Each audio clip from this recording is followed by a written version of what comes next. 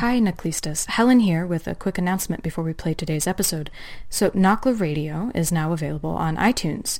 This means that you can subscribe via the podcast app, and new episodes will automatically download to your phone, your computer, or tablet as soon as they go up online. We are so excited to be more accessible, and I really hope that you'll rate and review and subscribe to the podcast on iTunes, because that makes it easier for other people to find the show.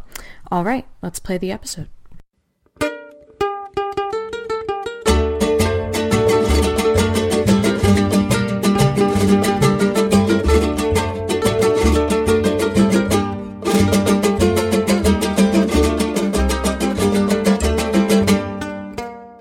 And welcome to NACLA Radio. I'm your host, Helen Hazelwood Isaac, and I'm joined today by Marisol Lebron, a contributor to the fall issue of the NACLA report. So this issue of the report is called Prisons, Punishment, and Policing in the Americas.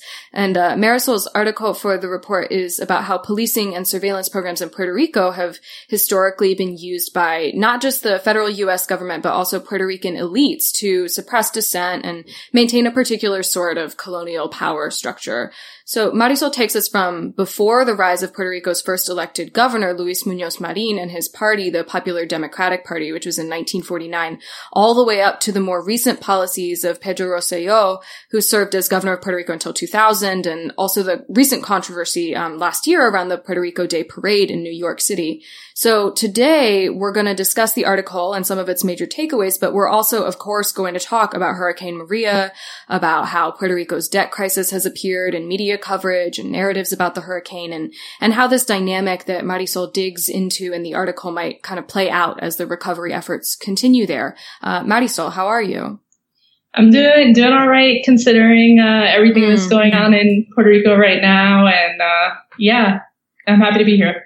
Great. We're so glad to have you. Thanks for joining us. So maybe we can start just by, let's see, could you tell us just a little bit about yourself, about the work that you're doing right now? I know that you're currently working on a book about policing in Puerto Rico. And then also just maybe what your thoughts were going into this article. And you know, it's been a few months, I think, since you've had to look at it because of the delay in publishing timelines. So maybe how you're thinking about it now, you know, in the context of recent events or just in general.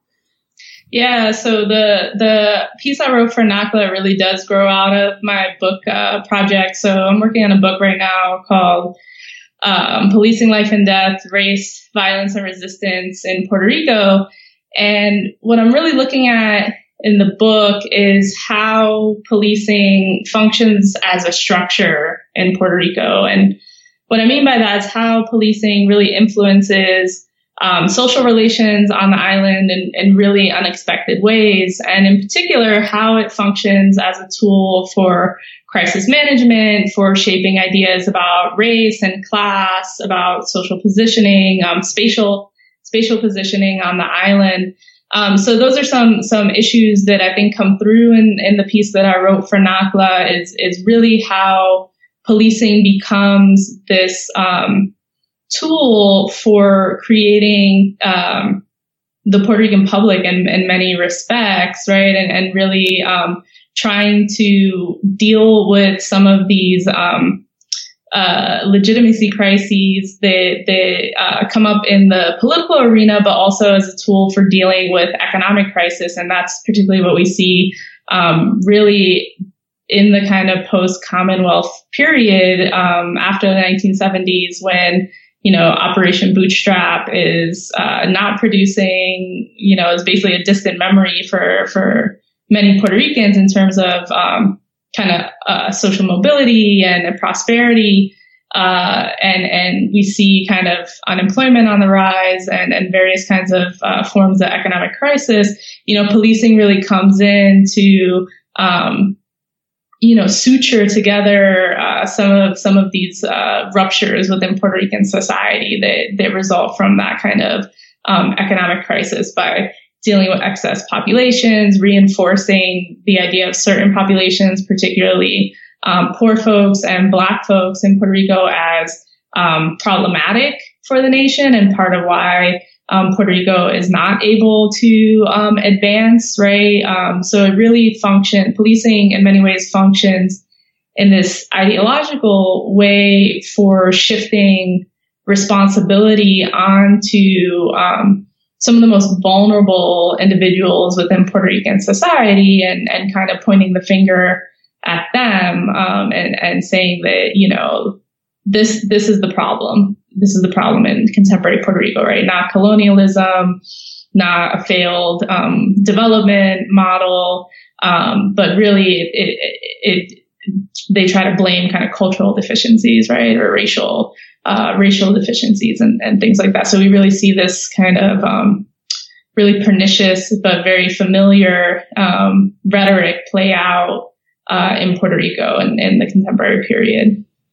Right. Yeah. I mean, the article definitely does a really great job of teasing out how division within the independence movement, within really any group that might otherwise have a kind of credible subversive claim, was kind of like the ultimate, if not the like self-conscious goal of these FBI and Puerto Rican Commonwealth government collaborations. There's a system that you look at where the Puerto Rican police collaborated with the FBI, with COINTELPRO, the counterintelligence program, to develop these carpetas, these folders on subversives, so-called subversives, people who they being either the FBI or the Puerto Rican government had identified as threats. But they cast quite a wide net.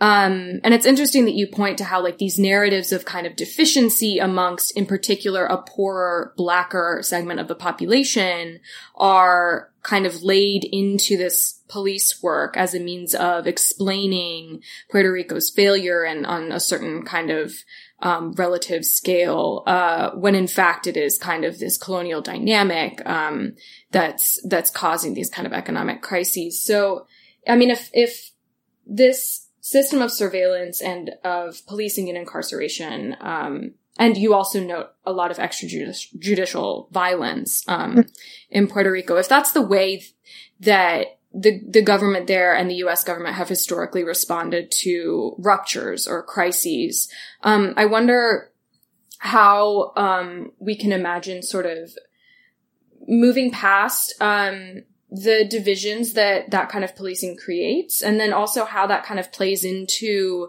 the structures that we see elsewhere in Latin America. And you point out, the connection between kind of testing policing mechanisms on Puerto Ricans and then implementing them in urban spaces in the United States. So, the ultimate example would be the war on drugs. So I guess what I'm wondering is, what more does this really show us about how these policies and these programs of policing get built? And if Puerto Rico's kind of ground zero, or like the testing ground for this sort of police structure, should that then be ground zero for the movement against police brutality, against this kind of counterinsurgent surveillance? Right. I think that's a great question. And I think it's a really tough one. It's one that I struggle with myself in my own work, and that I try to, unpack a little in the book, because I think on the one hand, we have to be really careful not to exceptionalize what is happening in Puerto Rico. Right. And I think that it's very clear in which, the ways in which many of these policies that we're talking about, whether it be kind of anti-policing the independence movement or, Puerto Rico's version of the war on drugs, I think it's really, we have to be careful not to only attribute everything to the colonial relationship, right? I think the colonial relationship between the U.S. and Puerto Rico obviously plays a huge role in how those mechanisms of policing unfold on the island, and how what kind of local iterations they take. But, in many ways, Puerto Rico is part of a kind of policy circuit. And I think that's what I tried to point to in the NACLA piece. And something I point to in the book is, the kind of policies that are happening in Puerto Rico are not being created in this colonial vacuum, right? They're part of a set of best practices that are circulating around how to deal with unrest and how to deal with crisis, right? And so I think they're are particular local iterations that we see, right, or spins on these best practices. So one of the examples that I look at in the piece is the gag law, which is, really a variant on the Smith Act, but in many ways, right, is goes far beyond the reach of the Smith Act in many ways, is targeting different populations, right? Although there's, the Smith Act is kind of the Red Scare kind of communist hunting, act, right? And, while there's a conflation between communism and the independence movement in Puerto Rico, right, it's really serving the gag law in Puerto Rico is really more concerned with temporarily immobilizing the pro-independence party in order to facilitate the emergence of the Commonwealth, or really consolidate the emergence of the Commonwealth agreement between the U.S. and Puerto Rico by making the independence movement seem disorganized, small, not allowing them to be, free and on the streets to vote, right? So they have these really different iterations and spins, right? But so I think it's this really unique kind of case where, I think what happens in Puerto Rico in many ways speaks to much larger global trends, right? And I think the things that are happening in the past 20 years speak to concerns about mass incarceration and disproportionate racialized policing that are happening throughout the world in many respects, right? Or the securitization of urban landscapes, right? So, parts of Puerto Rico look like Southern California in terms of how many gated communities there are, right? And the kind of racial divisions are equally stark as you would see in a place like Southern California, right? Or Sao Paulo, right? And so I think that these global, Puerto Rico is part of the world, right? And I think, we internalize this notion that it's an island and it's somehow cut off, right? And it's this kind of very unique space, but in many ways, it's part of the world and part of these global trends.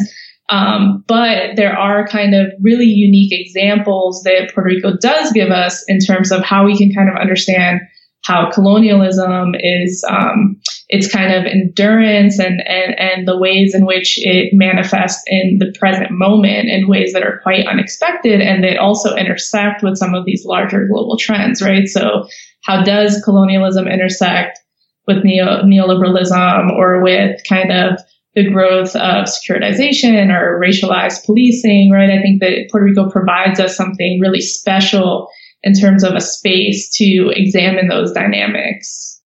I'm drawn to this part in the article where you point to the way that these carpeteos, this filing system for keeping track of subversives ended up kind of following Puerto Ricans who left Puerto Rico for the United States, and then the local law enforcement agencies were using this information that was supplied to them by the PRPD to keep track of people and to continue harassing them or surveilling them to varying extents. So there's a question of I guess what's come up in the media narrative around the storm too is this either the lack of questioning about the fact that while Irma and Harvey received much well-deserved attention following these hurricanes that struck predominantly Texas, Louisiana, and Florida, our president and many others have remained curiously quiet in a relative sense about Puerto Rico, and at the same time we're receiving a lot less information from Puerto Rico now because of the failure of the communication system and the electric grid following the storm. So I guess what I'm wondering is what your sense of as someone who grew up also in New York, what your sense of the kind of strengths and also the disadvantages of a largely diasporic community are in times of crisis, both economic and also this confluence of human and natural disaster, and then also how this debt crisis that preexists the storm has played into narratives about Puerto Rico coming from U.S. media as well as politicians and leaders.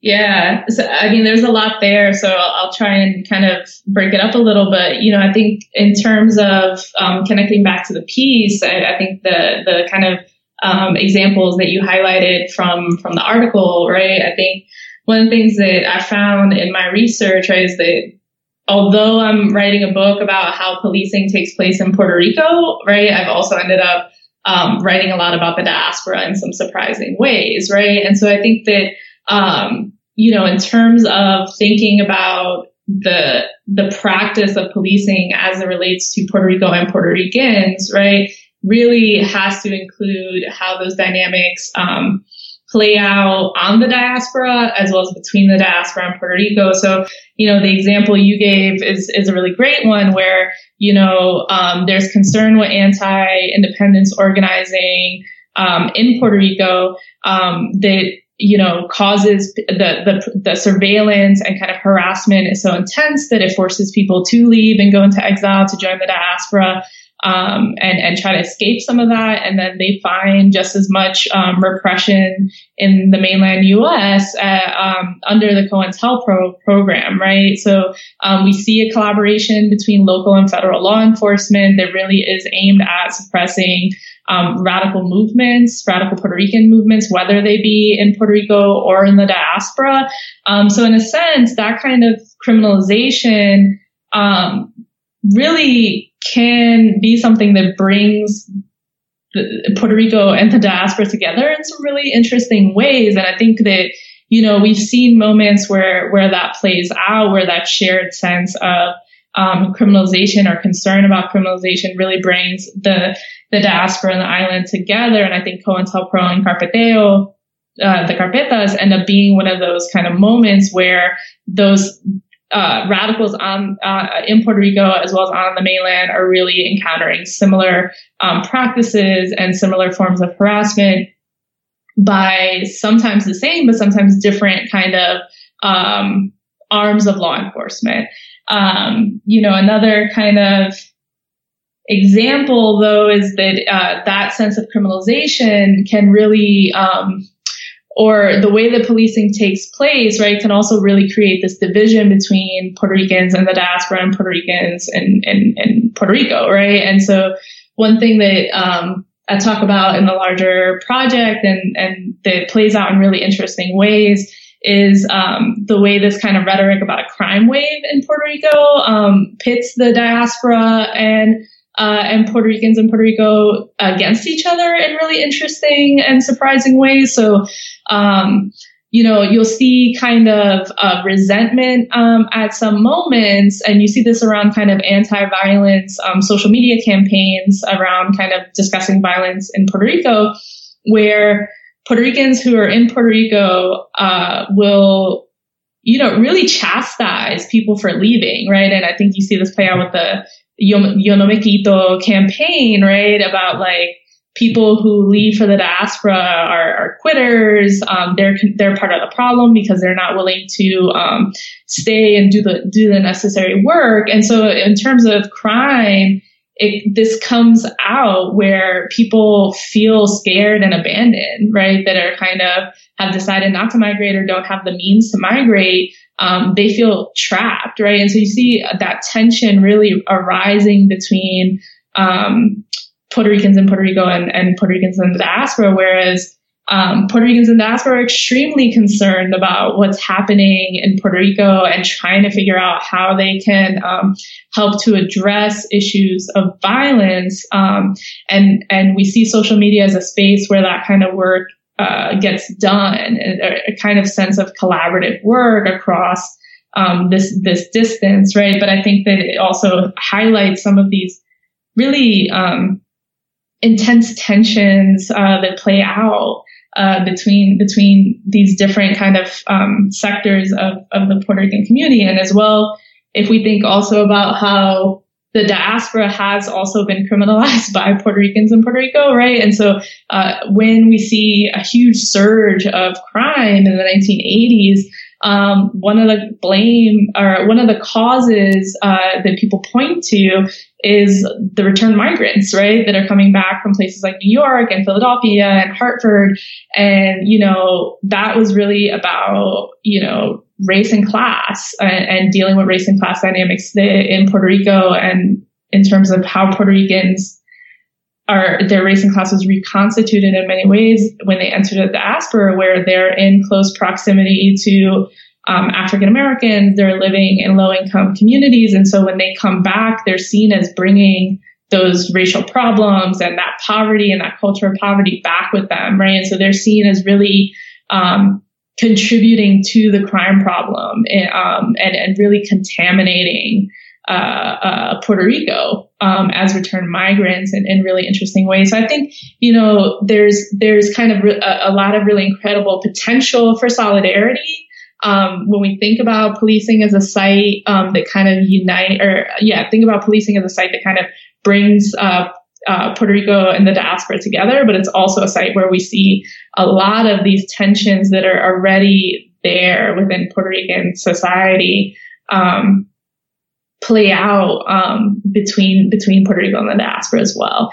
And so your other question, though, was about kind of the diaspora and the hurricane, right? Yeah. So, I mean, I'm still waiting to hear from my family. I spoke to my family last Tuesday. I've been, trying to contact them. I'm calling 100 times a day, trying WhatsApp, Zello, everything, right? And so it's really stressful. And I think, there's a sense of real panic and fear for loved ones that's permeating the diaspora. But I also think there's a sense of intense anger and rage and frustration within the diaspora, and this feeling of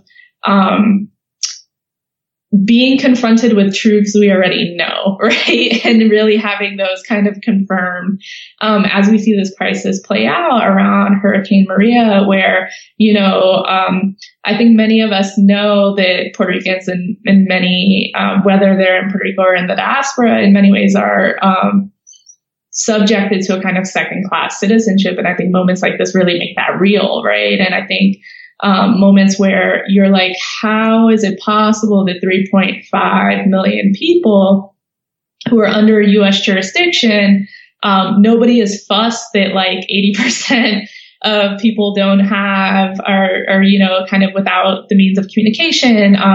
Many people are left without clean drinking water, have raw sewage kind of within their homes and communities, and are probably not going to have power for 4 to 6 months. And I think that was something that, we had heard that kind of stuff before the hurricane hit. And my stepmom works for the electric authority. And when I spoke to her right before the hurricane hit, she was just like, this is going to ruin us. We're not going to have power for 6 months. And I thought it was okay, that's the worst case scenario. And it turns out it didn't really take much to leave the island completely plunged into darkness, right? And I think that's a really scary realization for those of us. And it really intensifies that anger and that sense of helplessness that a lot of people are feeling right now. And I can only imagine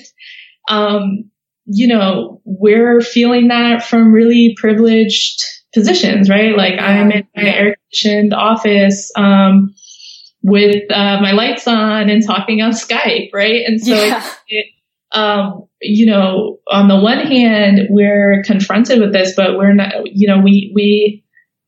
we can't even begin to kind of imagine the horrors that people are experiencing right now. Even people who are kind of relatively well off, I think, are also kind of experiencing this hurricane in kind of really intense ways. Although, of course, we know that, low-income communities, rural communities, and immigrant communities, Black communities in Puerto Rico are experiencing this worse because of years and decades of infrastructural neglect and government institutionalized neglect and discrimination against those communities.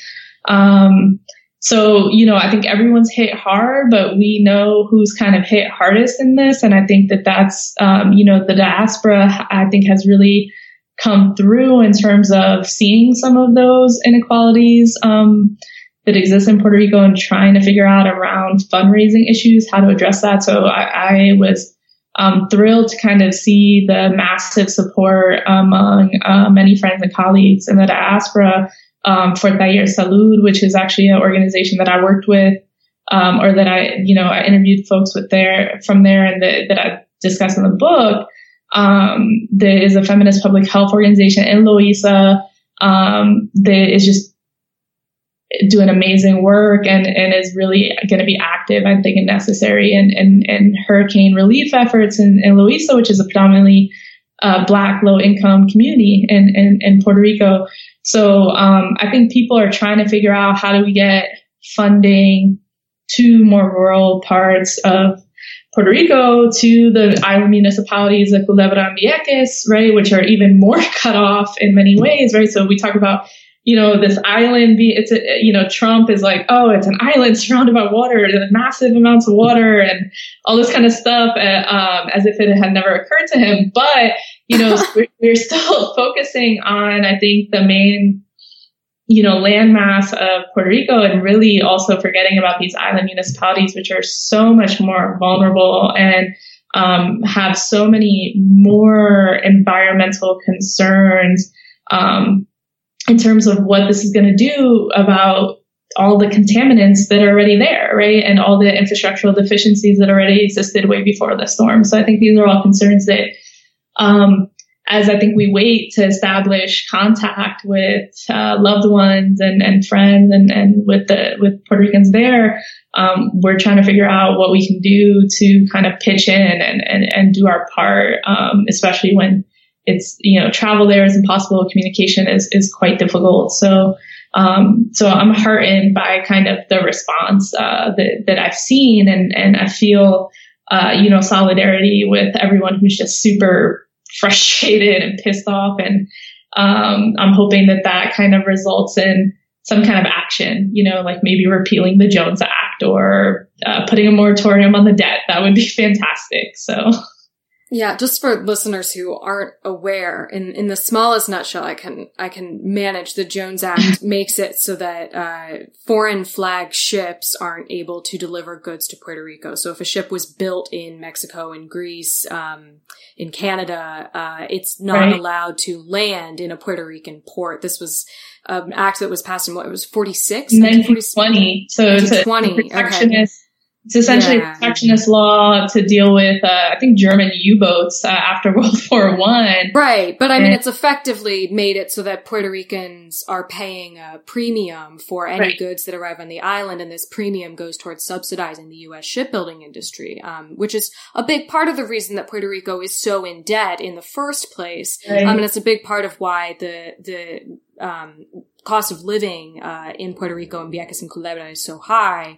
But I also wanted to just emphasize what you said about fundraising. We are going to include some links to fundraising campaigns in the show notes for listeners who want to contribute. For listeners who are in the New York City area, we're also going to include some resources for you. And just, I wanted to highlight what you said about kind of policies and the truths that, Puerto Ricans in the diaspora and in Puerto Rico already kind of know to varying extents and experience to varying extents. But there's this inclination to say that during, especially I think natural disasters, but even maybe economic ones, health crises, that these kind of crises are the moments where like state infrastructure or policy breaks down.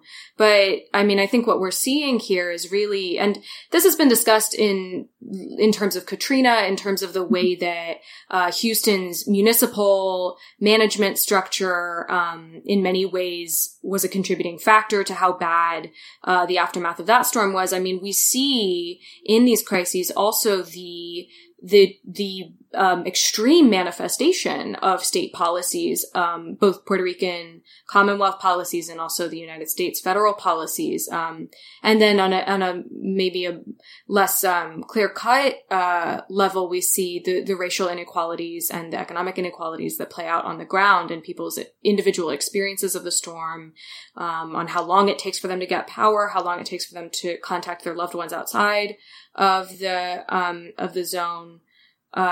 So we'll be, watching closely to see how this plays out, and of course providing listeners with resources to get involved in whatever way they can. Is there anything you want to add before we wrap up? Maybe about where you'll be looking in terms of policing specifically as you finish your book. But I mean, I don't want to press you because obviously right now we're just going to be looking at the power grid and waiting for communications to get back up. Yeah, I mean, I think that some things just for folks to kind of keep an eye on, I think, are these questions of how the infrastructure gets rebuilt, right? Particularly given the debt crisis and Puerto Rico's colonial status in relationship to the U.S. I think that people really have to, and again, I think that the lessons we learned after Katrina are extremely, informative. And foreshadow, I think, unfortunately, some of the kind of inequalities and forms of uneven kind of recovery that are going to take place in Puerto Rico. But I think one of the things for folks to watch out is for kind of widespread privatization efforts on the island. And this is something that the Fiscal Control Board, the junta that is now in charge of Puerto Rico's finances as a result of the Promesa Act, they've been pushing for this since before these hurricanes. So we have members of the junta who have penned op-eds calling for PREPA, for the electric authority, to be privatized. This is really the strategy behind this.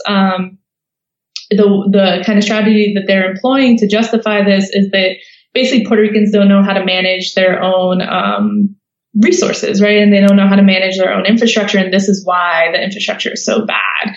Not that we've been in austerity mode, since at least 2008 and much before, right? People would argue that this kind of recession and crisis, it has really been, you can point back to 1973 as a moment where we start to see a lot of these economic shifts that have really come to fruition today. So I think that that's one thing that, I think folks should watch out for is really these attempts at widespread privatization. I think these attempts have been pushed in Puerto Rico for quite some time in terms of privatizing transportation, for instance. So the Lancha to Vieques to mainland Puerto Rico, they've been trying to privatize that for years and citing inefficiencies as the reason. And as well as the electrical power grid. So I think these are just things for people to watch out for.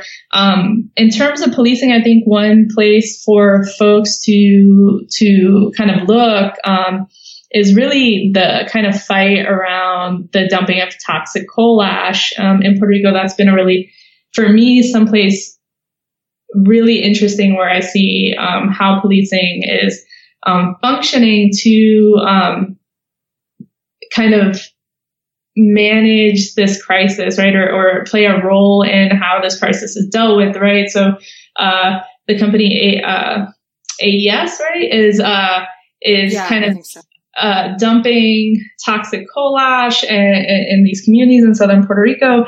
And, there's been a fight against it. And you see these kind of mounds that are like 5 stories high of ash. So for instance, before the hurricane, the government had told AES that they had to cover the coal ash so it didn't go flying everywhere, get kind of leach into the ground with the rain, and they didn't. And so we were going to have massive environmental toxicity and issues to kind of worry about post Maria. But even before the hurricane, the Puerto Rican police were acting as escorts from the coal fire plant, to escort the ashes into this community, which is a kind of low income community, predominantly Black community, in southern Puerto Rico called Panuelos.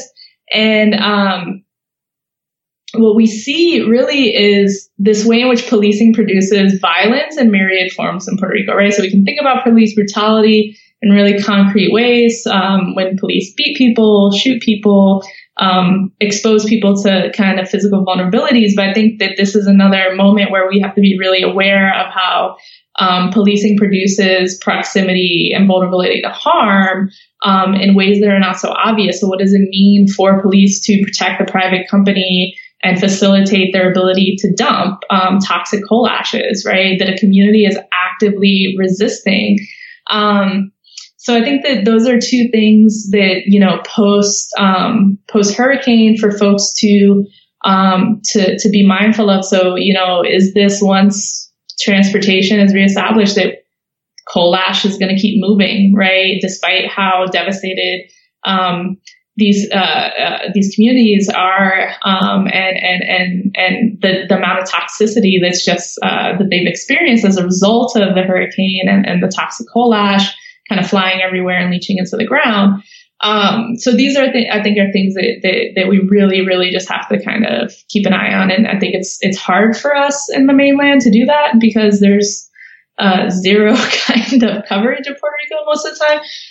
But you know, the information is out there and yeah. Marisol, thank you so much for being here. Thank you. This is great. La gallina que más buena, la gallina, pero yo digo que no, pero yo digo que no. That was Marisol Lebron, Assistant Professor of American Studies at Dickinson College, and this has been NACLA Radio. Marisol's article for the NACLA Report is available to read in its entirety for free on nacla.org. If you haven't subscribed to the report yet, you can also do that on the website. Be sure to rate, review, and subscribe to the podcast on iTunes. We are also on the web at facebook.com/NACLA and on Twitter @NACLA. NACLA Radio is produced by me. Our managing editor is Laura Weiss, and our music is by Radio Jarocho. Los cantos del monte, los plumajes nuevos, coco.